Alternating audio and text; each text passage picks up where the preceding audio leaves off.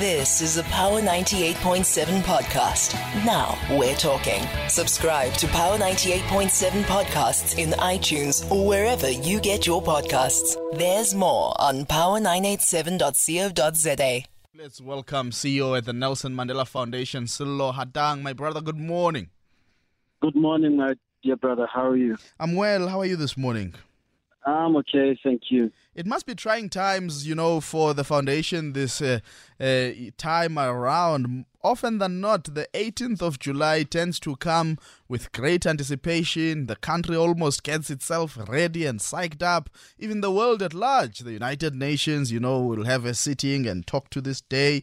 But a very different 18 July 2021 this time around, given the political landscape and the social unrest that we saw. What is the, mood in the foundation and your reading of the contemporary times we find ourselves in? It's been difficult. I have to admit it's been a very difficult period. And like you said, that there's always this hype that we get ahead of the 18th of July. This year, it was more low-key because of the unpredictable times that we found ourselves. But I think an important thing is the rest of the world continue to honor Madiba as it always does. So starting with the UN, where the Secretary General released this video, encouraging all of us to ensure that we deal with racism, we deal with issues of poverty and inequality, as if you were speaking to South Africans, actually. And then people in Portugal, people in our embassies particularly, went out and did their Mandela Day activations. So around the world, there was still that hype around Madiba's legacy. The UN will be hosting a dialogue in a week or so. In fact, this coming week, it will be hosting a dialogue in honor of Madiba. So the mood at the foundation has been both sad and exciting at the same time, that the rest of the world continued. But here in South Africa, it was a difficult moment, a sad moment. Absolutely difficult, sad, quite restive, and many other things, Silo. We often look to the values that leaders were known for in their time to try and make sense of the present moments and how can we, manage to pull through as a collective in this country to get out of where we are.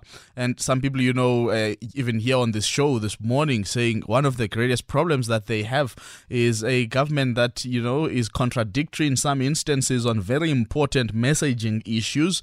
One wonders then, Silo, as the foundation, looking back to Madiba's values, but also just leadership style to give that sense of certainty, especially in times of hardship. What is the message that you would send to the government today? If there's a moment that's worth comparing with today is the death of Mdade Chris Hani. The country could have gone up in flames. Madiba was not the president of this country, yet he took the reins for that period to call for calm. And I think if there's anything to learn from that moment, the Chris Hani moment, is that at a time like that, it's a time that our leaders should show their hand, should say to South Africans, let's unite behind a cause of a more peaceful South Africa, a cause of a non-racial, one that's free of racism, discrimination, poverty, and inequality. That we understand the plight of our people, but that it can't come at a price that will cause more wounds, because the woundedness that's now coming with people who have been killed, who are continuing to die, by the way. Some who are carrying wounds that are physical in Phoenix can't be allowed to continue. So I think if anything, it's to say that it's time for our leaders to show hand, but that we shouldn't also expect them only to lead. It's for us also to lead in our everyday ways that we can. And I've been using the example of Ntatemolo Sanko. I don't know if you remember the story or if you saw the story of this guy in Mahikeng who stopped the looting on his tracks. That's leadership. So we must show that kind of leadership. Leadership shouldn't come just with a position. It should come by virtue of you being at a position to influence people. And Silo, talking about leadership, at the start of the hard lockdown, as the foundation, you embarked on the Each One Feed One initiative quite seriously, taking you to some of the most remote areas. I remember one newsletter that you wrote sometime last year saying that that initiative, opened your eyes to the depths of poverty, but also just to the depths of which some people are really at the margins of our society. It seems as if this time around again, you are quite aware that the question of poverty remains with us, and as the foundation, you are committing once more to reactivate this initiative. Yeah, so in fact, I'm speaking to you on my way to Mpumalanga to also do some work in Mpumalanga with the MEC of Human Settlement and Colin out in Mpumalanga. And I think if we are to do that kind of work that each one is expected to do, all it takes is for you to recognize that my neighbor has too little. I want to use the example of what happened last day in Mpumalanga. I might have mentioned it to you previously. We found these two boys who are orphaned, and they are being taken care of by the neighbor, who then decided that with the little I have, because the neighbor has barely anything herself, but the little she has, she shares with them. And I think if we are to do that, it means that each hand can then help another and feed it away from poverty.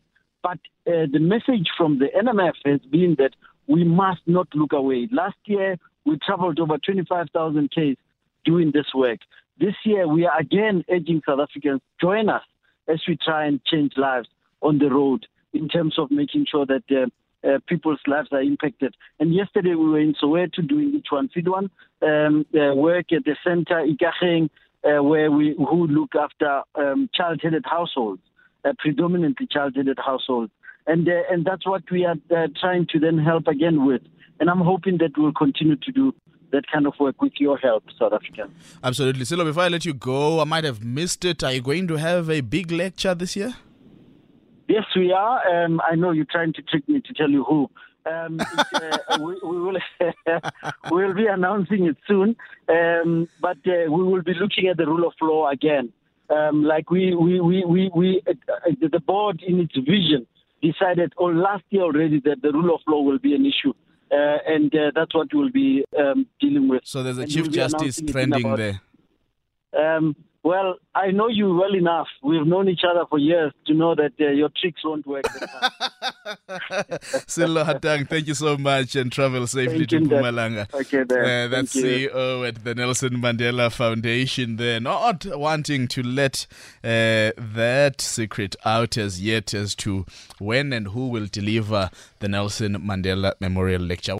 You've been listening to a Power 98.7 podcast. For more podcasts, visit power987.co.za or subscribe wherever you get your podcasts.